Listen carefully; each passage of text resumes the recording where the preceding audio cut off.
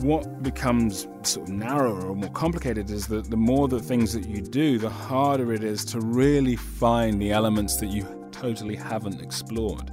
And for me, that's always the part that's the most exciting, the most kind of terrifying, the most engaging, is the bit that is not relying on anything else, is not relying on some previous incarnation. It's raw and it's trying to discover it for the first time, and just keeping that alive is really important, because that really allows you to continue to explore and continue to kind of push yourself in all of these different ways. It's why I wanted to be an actor, and it's what continues my journey as an actor and as a writer and as a director. Chiwetel Ejiofor was just 19 years old when he was cast in Steven Spielberg's Amistad in 1997. In the years since, he's become one of Britain's most respected actors, starring to great acclaim on stage and in films such as Kinky Boots in 2005 and 12 Years a Slave in 2013, which won the Academy Award for Best Picture. His latest project takes him for the first time behind the camera, as well as in front. In The Boy Who Harnessed the Wind, Ejiofor plays a farmer in Malawi, struggling to provide for and protect his family as the rain stops falling and the threat of famine draws ever closer, until his son happens upon an idea that might be as unlikely as it is ingenious.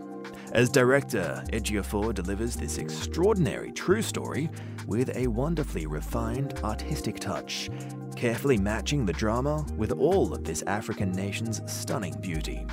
I'm Ben Ryland, and I'm pleased to say that Chiwetel Ejiofor joins me here at Midori House in London for The Big Interview. Chiwetel Ejiofor, welcome to The Big Interview. Hi, pleasure to be here, thank you. Now, you were only 19, as I understand it, when you were cast by Steven Spielberg in Amistad. That was in 1997. Take me back to that moment.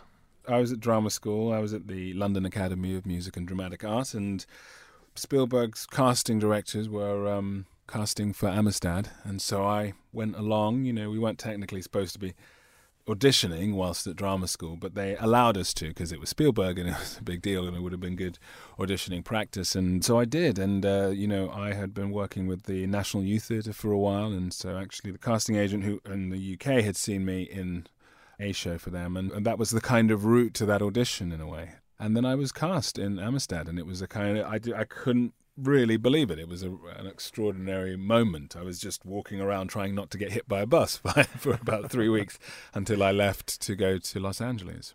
So it's obviously an enormous leap to make for a 19-year-old to go into a Spielberg film at all, let alone that early in your career. Had you already decided that you wanted to be an actor full-time, that you wanted to make that your actual profession for the rest of your life? Was that something that was already in your mind at that point? Yeah, I think I had made that decision. I think I'd made that decision in my teens. I hadn't really made a decision that it would involve film in any way. My passion at that point was theatre, and that's why I was so involved in theatre in the National Youth Theatre, and then why I went to drama school, in the first place. And so my kind of projected idea of where life would take me was my hopeful idea was into the bigger theatre companies, which I did get a chance then to work with, like the National Theatre and so on, and spend a life working in that capacity. So the Spielberg thing really opened up this idea of film for me for the first time in any kind of real way. Why do you think people act? Well, I think it's a variety of reasons, I think that for me, which is really all I can speak to, it was an extraordinary form of self-expression. I was really kind of moved. I remember I was sitting in school when I was maybe about 13, and I was listening to a teacher talking through Henry IV Part 1, and there was a sequence of how sort of talking about his sort of crisis of his own sort of youth and teenage kind of angst, or maybe he's a little bit older. And I really related to it. I related to it in a really powerful way. I'd always kind of been slightly bored, or sort of, it was a sort of wet Wednesday, and I was like, but I really connected to this idea, and I thought that Shakespeare was really onto something. I thought that I'd discovered Shakespeare. I would tell people, this guy, he's amazing. He's really speaking to things that I feel, and people were like, yeah, that he's kind of well known, and I think that is what inspired me to go to the theatre and to see. There was a theatre at my school, the Edward Elling Hall, and I went down there because I was curious about the format that these things were expressed in, and that was the beginning of that journey for me. The idea of being able to express ideas, feelings, thoughts that I had through the kind of shield of somebody else's writing or so. But to communicate in that way and to express myself in that kind of fashion was really powerful for me at that age. And so that made me want to continue to pursue it, and it made me want to be an actor, that form of self-expression.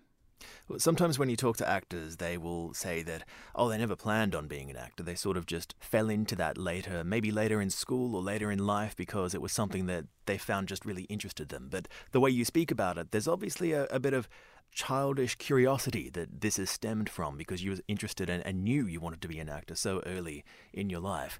Does that mean perhaps that rather than learning the craft, you sort of grew into the craft? Do you find there's a bit of a difference in the way you approach it, in that you didn't necessarily have to learn how to be an actor, you sort of were an actor and then you had to learn how to be a professional actor, so to speak? Maybe. I mean, I definitely just felt that the process of being an actor was just about doing it, It wasn't really about decision making in a certain way, and whenever I found that I'd hit a kind of wall or I was confused about something, then I would go and try and find out those things, and that's when I would kind of talk to people who were doing it and they were in the process of doing it. But it was all about, for me, theory in a sense. It wasn't kind of practical. I wanted to learn about acting. I wanted to learn about, the ideas of being an actor and how that is done.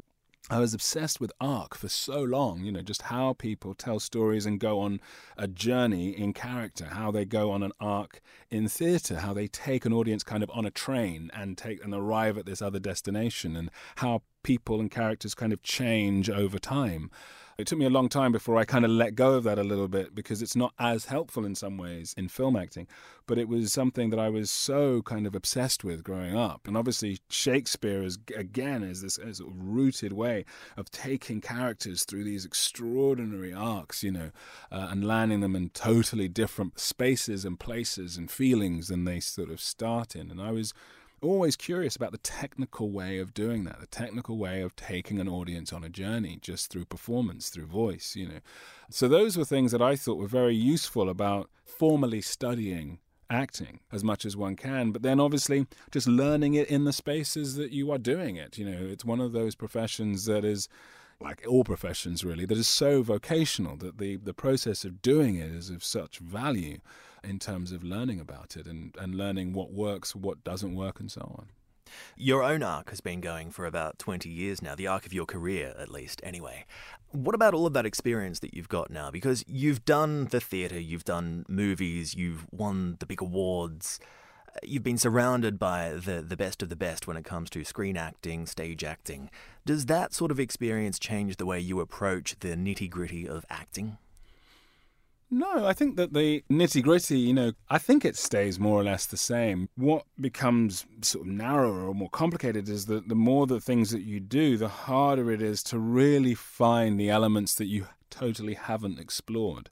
And for me, that's always the part that's the most exciting, the most kind of terrifying, the most engaging, is the bit that is not relying on anything else, is not relying on some previous incarnation. It's raw and it's trying to discover it for the first time, and just keeping that alive is really important, because that really allows you to continue to explore and continue to kind of push yourself in all of these different ways. It's why I wanted to be an actor, and it's what continues my journey as an actor and as a writer and as a director, that it's trying to find those areas that I haven't explored, and what that informs about myself, what I think that informs in terms of an audience, what I think that informs in terms of storytelling and so on, So the more experiences you have, I suppose, the more you're still hunting for what's still there. And, there's loads, it turns out, that is still there, and that's an exciting part of the process.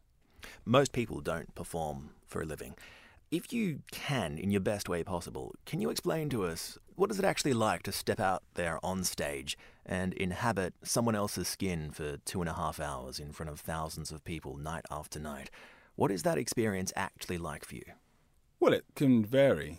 I remember there was a time when I was speaking to another actor about this as well, about that point when you give up walking on stage, that there's a point where, I used to wait in the wings and then my cue would arrive and I would kind of inhale, change my body position and walk on stage to begin.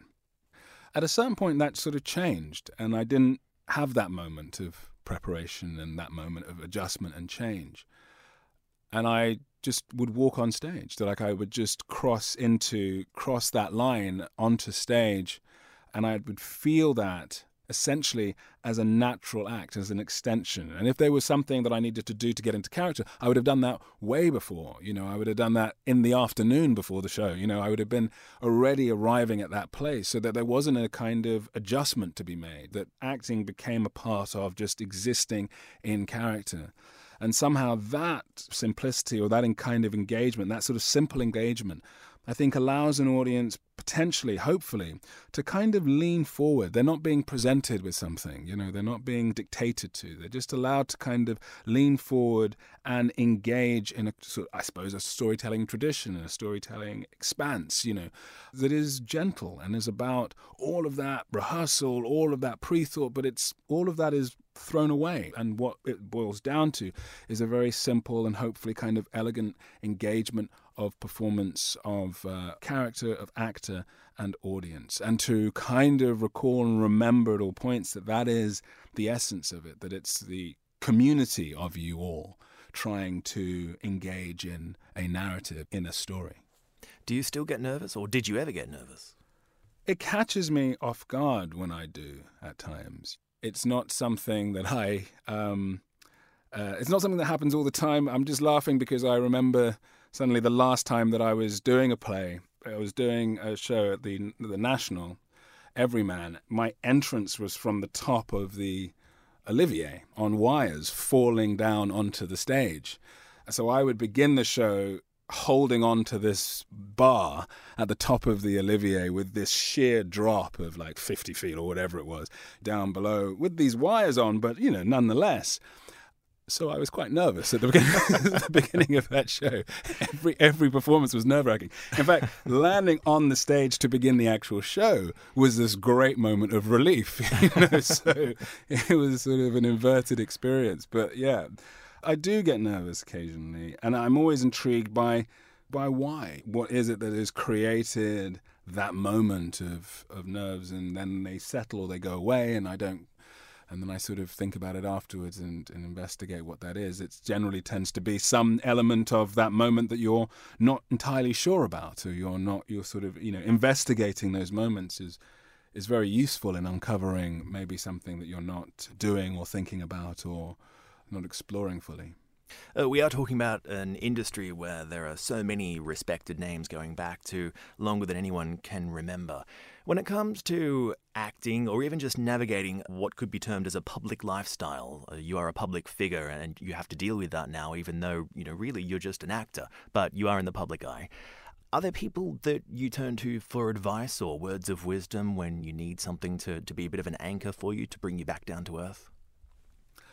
I mean, not really in the sense of kind of navigating what it is to be an actor in this space and in the kind of contemporary world. And there are so many different ways of doing it. I feel like when I was starting out, there were only a few kind of examples of what it meant to be in the public eye.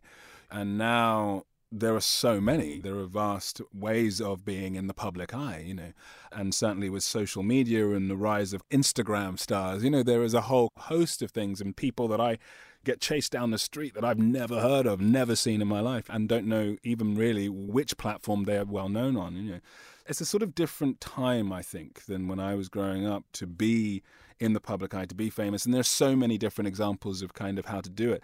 This feels like a pretty genteel way of being in the public eye, actually, now. It used to be that being a film actor and a theatre actor there was sort of a heavy spotlight on those things. And now it feels like with the rise of reality television and, like I say, social media, it's actually a pretty relaxed way to be well known.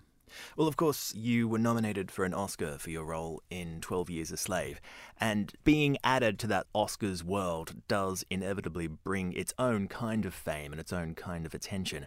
And I recall you saying at one point that you were finding it difficult to navigate that time because your role in 12 Years a Slave, I mean, the film itself is a very, very serious film. It's covering a very serious topic, and the Oscars, by definition, are a little bit silly, a little bit frothy. I wonder, how did you go about navigating that? And is that something you still find difficult, navigating this idea of being a celebrity but also being a serious actor who sometimes takes on quite serious roles? I mean, it can happen. I mean, I definitely feel like in that example, it was a sort of extreme sense of that happening, because I suppose because we'd started the process of launching the film, and I kind of immediately after the first couple of showings of the film, the narrative changed into one about the Oscars and in the kind of campaigning narrative of an Oscar period. And that sort of sharp turn threw me because obviously just being engaged with that story and with Solomon Northup's journey and still being primed to talk about that, and suddenly sort of finding yourself as the kind of person who's nobody really wants to talk to at the dinner party because he's a bit too serious. That he's talking about man's inhumanity to man. Whereas when really the engine was suddenly moving towards something else, was towards the kind of awards and all of that, and all of that is great and was really exciting. And I can't say enough that it was really kind of an amazing thing for the film and for the reputation of the film and for the size of the film and for the amount of people that it reached and touched. But yes, I certainly, at that kind of beginning sort of turning point, was slightly thrown for a loop by the kind of shifting gears and the change in dynamic. I was still within the context for a little bit of Solomon Northup and his experience. Does it bring an extra degree of responsibility for you as an actor or as a public figure? Because, of course, you are a black actor. You were cast in a Hollywood film and you're starring in big roles. Your roles get a lot of attention. But there are going to be people who look to you as an example, someone who carries the responsibility for representing others on the screen or on the stage. Is that something that, do you feel the weight of carrying that? I mean, I don't actively feel it in a sense. When I'm looking for a project and when I'm thinking about projects, I'm definitely thinking about things that kind of would engage me, that I would want to see. And certainly if that becomes about sort of representation, then yes, if I'm looking at a project and I do think, is this a project that I would like to see in those terms as well? I feel that that's inspiring or engaging and, is a good representation of certain things, of a culture and a place. I think all of those things are important, but I generate that not really from how, in the sort of nuance of the question, like how will that be perceived, but what do I think about that? And then the hope is that if I pursue that as accurately as I can and as honestly as I can, as truthfully as I can, then the hope is, of course, that other people also get the same things from it. I was thinking about something that you said very early in your career. Someone had said to you that, you'll have to change your name. You can't be a mainstream movie star or a mainstream actor of any kind with a name like Chiwetel Ejiofor. And you absolutely refused. You said, if that means that you're only cast in African roles, then you didn't care. That reminded me of something that Rupert Everett told me once, which was that he had never even considered staying in the closet, that he knew he was going to be a gay actor from day dot because the idea of him being someone else just felt ludicrous to him. Is that similar to what you see in your name? Is your name part of who you are, and to change that would be removing a part of who you are? I mean, I'm sure that's a part of it. For me, I didn't, there was an implied negative in the conversation. If you keep your name as Chiwetel Ejiofor, you're going to end up playing African parts. And I was like, well, where's the problem?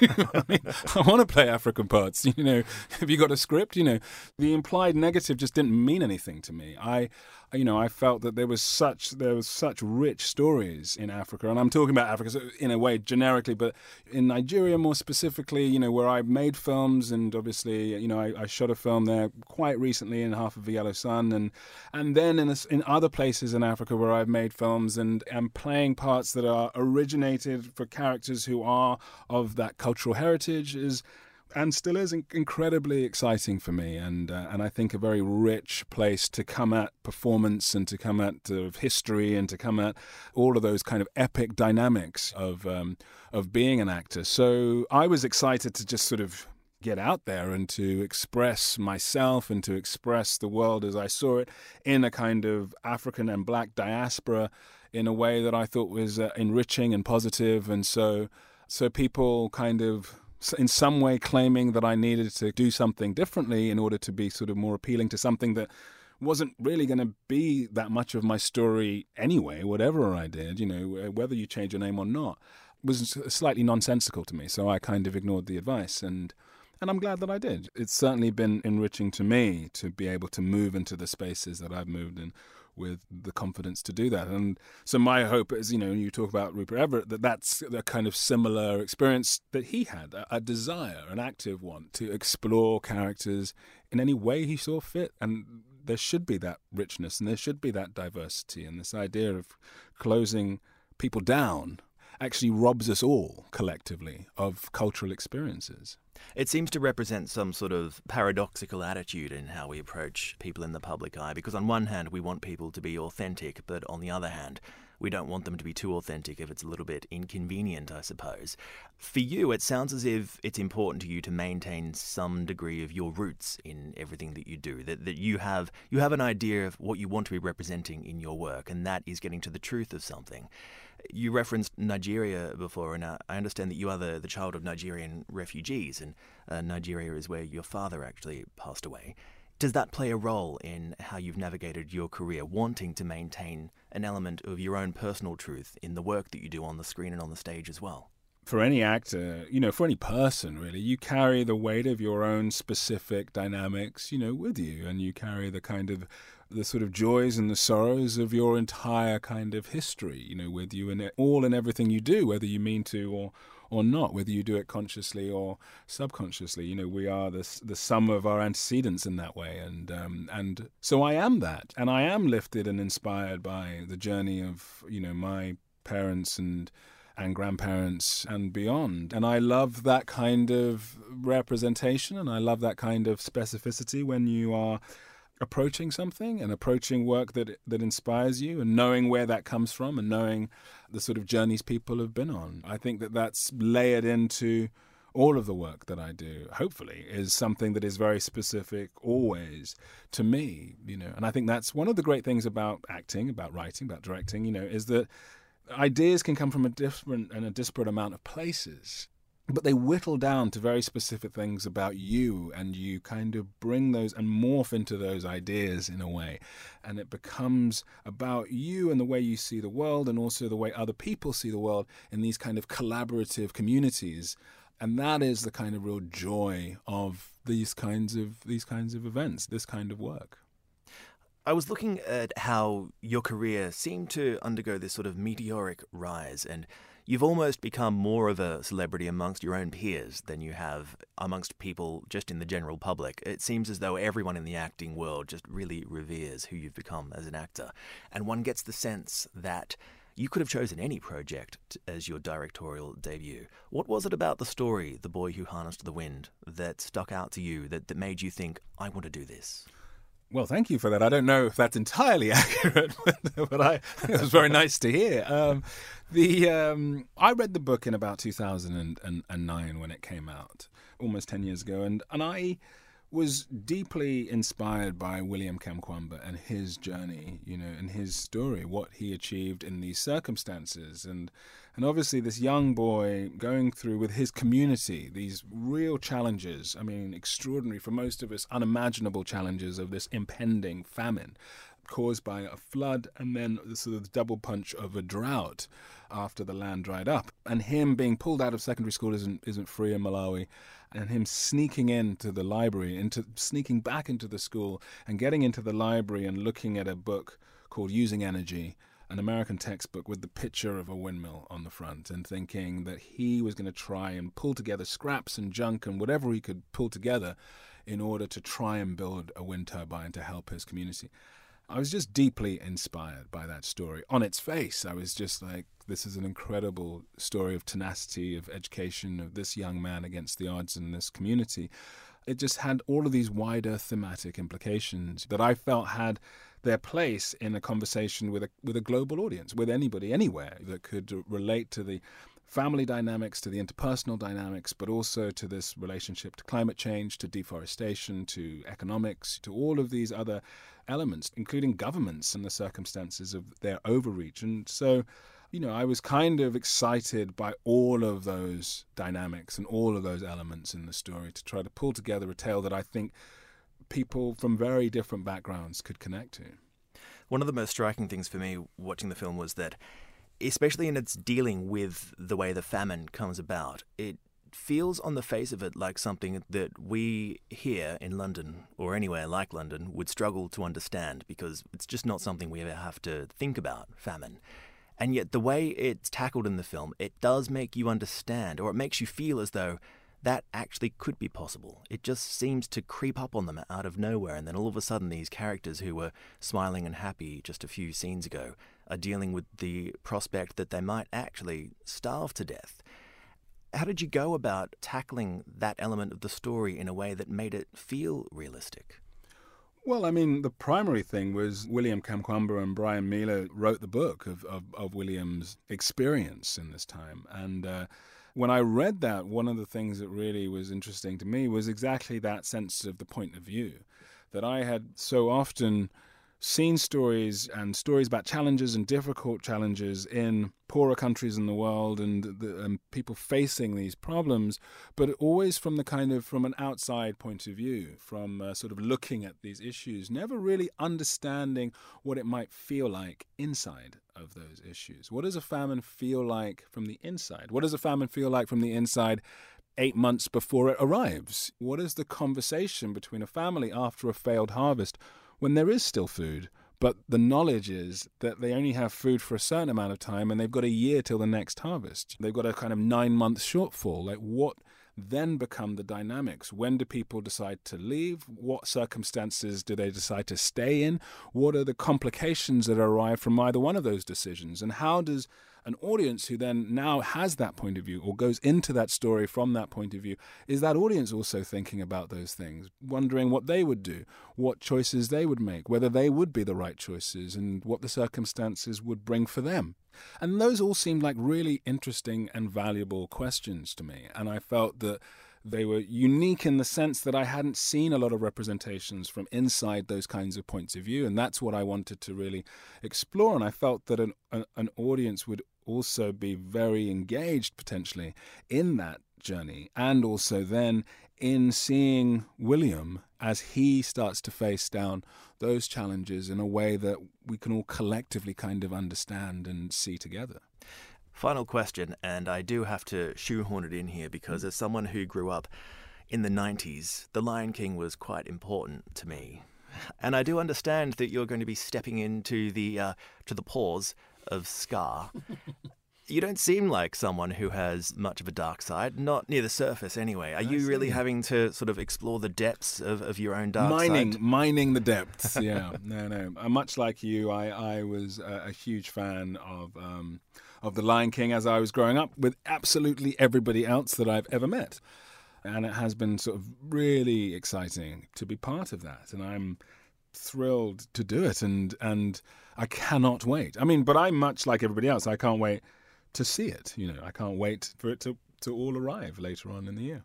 Well, long live the king. Chiwetel Ejiofor, thank you very much. Thank you. Thanks so much.